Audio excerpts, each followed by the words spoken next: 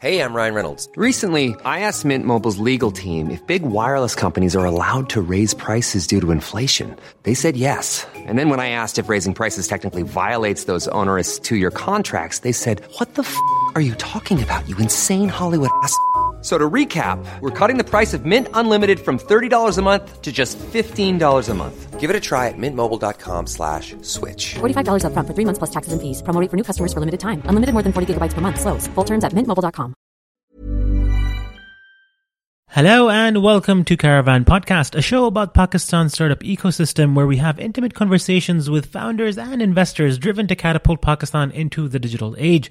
We'll discuss what it's really like to start a business, the highs and the lows, the setbacks, the comebacks, the lessons, everything. I'm your host, as always, Ahmad Mia, partner at Caravan, a community-driven venture capital platform. Now, given the nascent ecosystem, there's a massive spread between the talent in the country and the resources that are available to support them. Our mission at Caravan is to close that gap by providing both capital and expertise at the earliest of stages. You can find more information about Caravan at www.caravan.vc. In this episode, I sit down with Ali Mukhtar, the founder of Fatma Ventures. Fatma Ventures is an early-stage venture capital fund investing in scalable tech companies in Pakistan. So without further ado, let's get straight to Ali. Okay, got it. So let's start with that. Ali, give us a little brief background about you, who you are, where you studied, how you came about starting Fatma Ventures, and we'll go on from there. Sure. So basically, I went to college in the US. I was at University of Pennsylvania. So वहाँ पे, after doing my undergrad, I did a bit of investment banking, and then moved back to Pakistan. So here, I was working at Fatma Group, and in evaluating the venture space in Pakistan.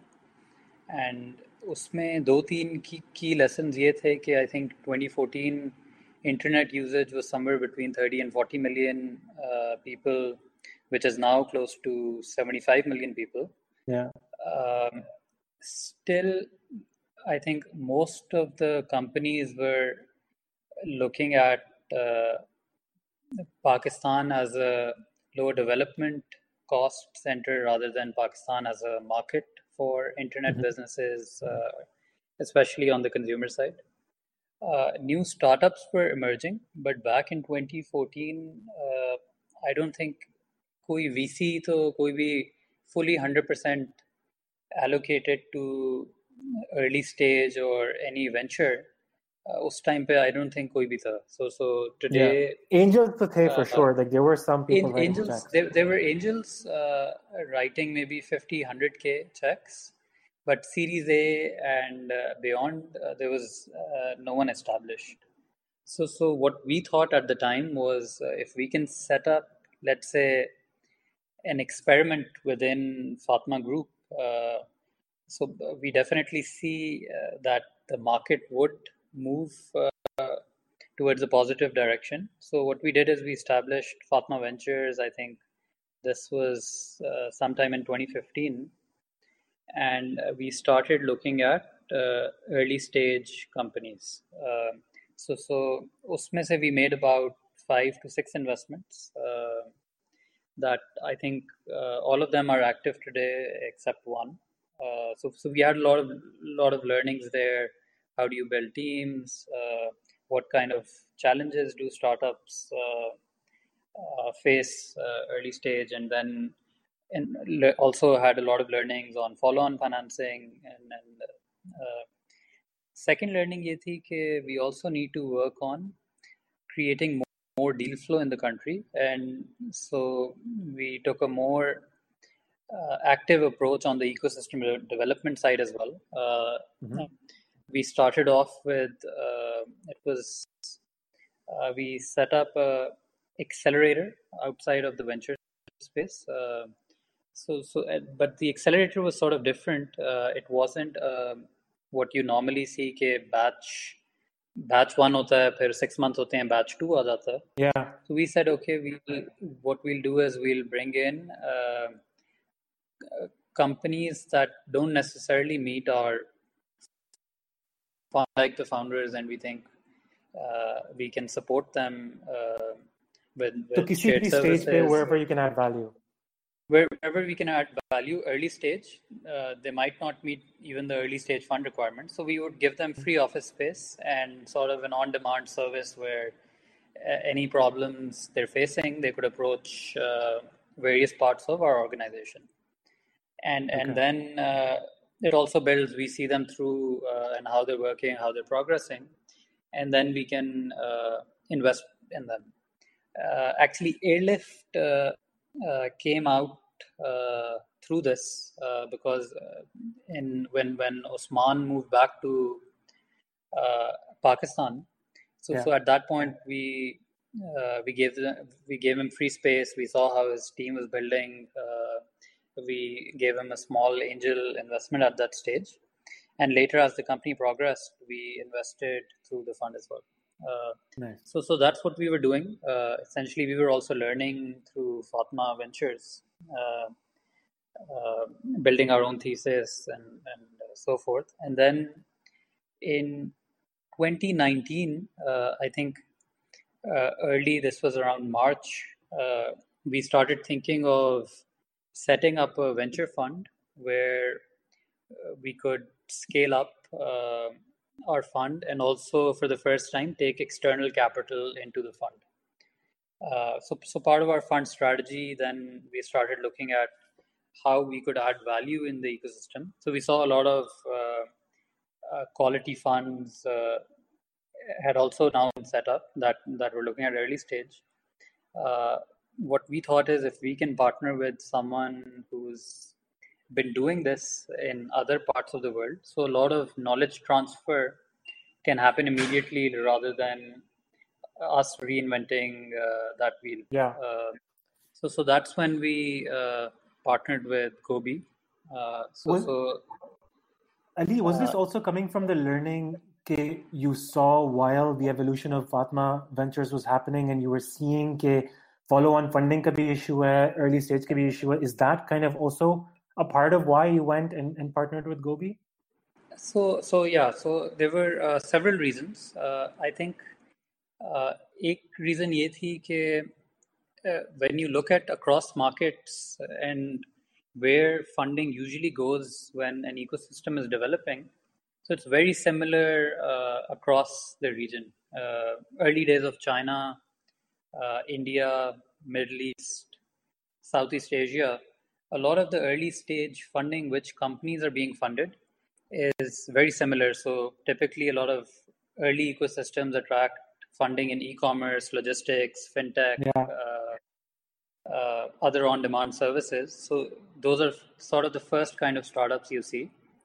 So having Gobi as a partner, they had seen the early days of this development in China in 2002 when they launched in China. And then sort of they learned lessons in China and then moved into Southeast Asia and started replicating those lessons, but obviously localizing to Southeast Asia. Yeah. And that saw the market. Now the patterns, at least how we saw, were very similar to what's been happening in Southeast Asia, in countries like Indonesia, Vietnam. So we thought that if we can bring Gobi as a partner, there will be a lot of references that we can learn from. For example, if we're investing in a company here, it might be in their portfolio company in Southeast Asia or China, or it might be a company that they did due diligence on, or it might be a company that they had previously invested on but failed. So those lessons could be transferred. I think this is such an interesting approach, because we at Caravan also do the same thing, where we're trying to make relationships with investors and companies in India, Southeast Asia, and Egypt as well, because we see so many similarities in the companies that have grown and been built on markets mein. Absolutely. So that was one. Two was obviously then we thought that follow-on investment is still, we see that follow on, let's say beyond Series A, right now Pakistan does not have a dedicated fund in the market. So a lot of the startups that are raising seed or Series A have to rely on foreign funding. Outside capital, for sure. Outside capital, yes. So obviously we at Fatma had a strong network of that as well. But with Gobi coming in, they had transacted with all the major VCs of the region. So that also we saw the results in our first investment, where we were able to easily. So that was number two. Number three then is also on the exit side.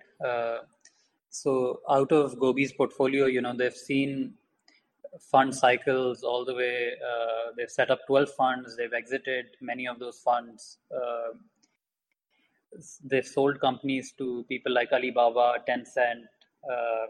So those relationships also come at play, especially from China, as China strategically is looking at Pakistan, not just from more into Pakistan, but not just from a infrastructure element, but also on a macro government level, right? So having those relationships with companies like Alibaba and all of that add significant value. So those were some of the reasons, and then so sort of coupled with that, we had large local presence in Pakistan. So it seemed like a good fit for both parties. Got it. Or was it difficult to, actually going back, was it difficult to convince, because Fatma Ventures, you started off through Fatma Group, right? So Fatma Group can there be, you sectioned this off and were utilizing some of the resources in the office spaces. Was it difficult to build the case for Fatma Ventures at the early days? No, so actually our board was on board. I think they also saw that long term, this has to happen in Pakistan. It's happened in every other market. But I think what they were looking for is the right strategy and the right business case. Nice. Okay. So we had discussions on this. And sort of then went. I think the other commonality was that even across our businesses in Fatma Group, we have worked in joint ventures with various companies. So we took sort of those lessons and took a similar approach here. Nice. And how was it raising the fund? Because you do have LPs, right? Like Gobi's part, like you are still raising a fund. Yeah. So how's that process been? So we've done our we're almost done fundraising. Most of our LPs are actually corporates in Pakistan, representing banking, autos, textile, and various other industries. So those are most of our LPs. We do have a few LPs from China and the Middle East as well. So I think it's been an interesting journey across, even when pitching to LPs in Pakistan. I think it was never the case that any LP that we met did not believe that this was the future. Everyone was excited. Everyone wanted to learn. Then there were, I think, the various conversations that took place is the advantages of going through a fund structure or going direct. So those were some of the kind of conversations we had, but not a single LP was not convinced that this is not the future in Pakistan. Everyone wanted that. A lot of the LPs said this is Pakistan's textile of the future. So overall, we've been lucky with the kind of LPs that came on board. The other advantage that brought in was now our LPs represent over 100 1,000 employees in Pakistan. Wow. So large corporates, including Fatma Group as an LP. So we definitely see a lot of value in that, because if we are investing in companies, we can definitely fast track a lot of B2B adoption, as well as employees to become customers across different industries. And then those LPs have deep roots in Pakistan and large networks. So that definitely, again, was a part of our strategy and selection To bring process. synergies to your companies. Absolutely. So what I wanted to kind of get out of this was to also get people to understand like even being a fund and like the amount of time and difficulty that it takes to be able to raise the funds for your fund to actually be able to invest. Like, people need to realize how difficult this process is and how much time it takes. Yeah. And I don't think Yeah. people appreciated enough the amount of work that Ali would have had to do to get to where he is. No, absolutely. I think fundraising for funds, typically it can take anywhere from 15 months to 2 years. That's the average time normally it takes to raise funds in developed markets. So Pakistan right now is a bit more challenging, but at the same time, if you enter early in a market and establish yourself, there's a lot of opportunity. Completely. Ali, so tell me, what are some of the things that you're looking forward to in terms of your theses for Pakistan and for Pakistan's startup ecosystem? So I think now with obviously we are actively monitoring the situation because things are changing fast.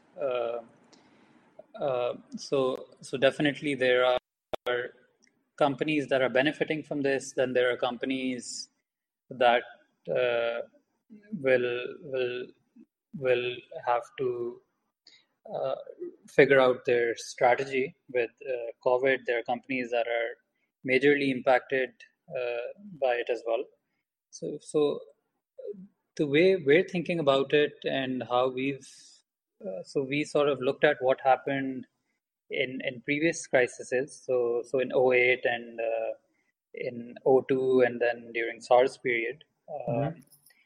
And usually what happens is venture capital investments take a big hit. LPs become much more selective. Funds become less active. New allocations to funds also drops. In 2008 time in the US, maybe about 40% from its peak, the available financing dropped in 2008 time period. But during this time, I think we also saw that funds that are mostly deployed or were deployed prior to the recession were badly hit because a lot of their companies, when they were going to raise follow-on rounds, there was less capital available in the market, due to which valuations came down. A lot of companies had to do down rounds. A lot of companies shut down. But funds that came in during the crisis and at the early stages of recovery outperformed the market.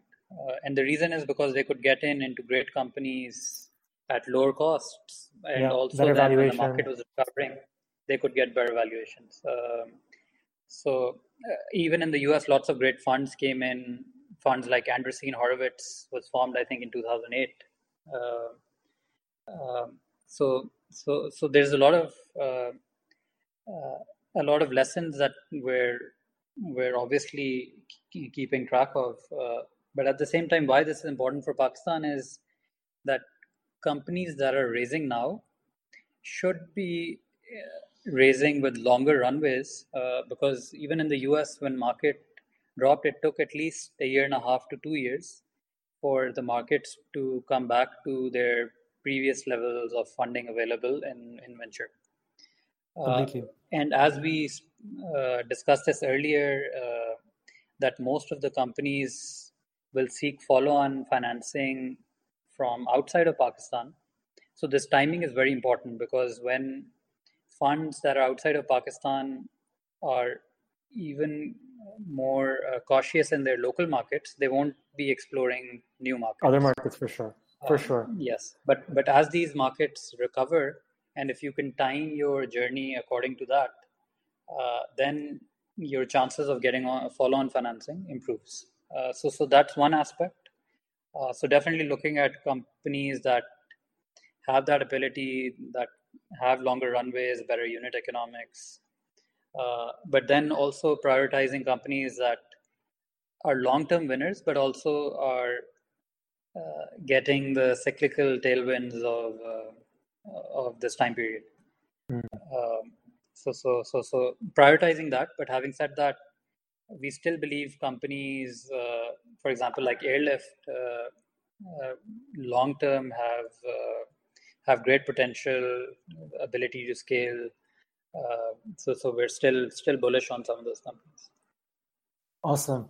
Yeah, Ali, last question for you before I let you go is if you could describe the 3 most important lessons that you've learned across your journey from the beginning to today. Mm-hmm. I think number 1, it's easy to say you invest in founder ideas, but to really know what that means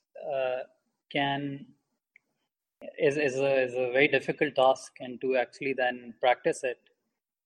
So what we've learned now across, no, we haven't made that many investments, but across our portfolio, is there are early signs that you can monitor. For example, founders' ability to bring in other quality first hires in the company. That's an important trigger in markets like Pakistan. Dealing with investors and building that, so the ability to fundraise is extremely important. So that we've learned over time from our first investment to now. So that's definitely an important lesson. Number 2 is the benefits of co-investing. So when we were investing early on, because there was no other VCs available, so in most of the companies we were single investors or maybe one other investor. More recently, we've co-invested with other partners, funds, angels. That definitely multiplies your network effects. That multiplies resources for your portfolio companies. It multiplies future financing connections. It multiplies future business development. So that's definitely been important lesson for us as well. Ali, thank you so much, Yaar. I really appreciate the time. No problem. Thank you for giving me the opportunity. Of course, dude. We look forward to seeing what Fatma has in store for the future, and I actually look forward to co-investing with you. Hopefully doing our first investment together. Inshallah. And look forward to do more. Thanks, Ali. Thank you. Hafiz. Thank you so much for listening. If you guys have any comments या feedback, please do send them my way. मेरा direct email address है amad@caravan.vc. वरना आप हमारे बारे में और information हासिल कर सकते हैं on our website, which is www.caravan.vc, or on Instagram. Our handle is @caravan.vc. Until next time, Khuda Hafiz.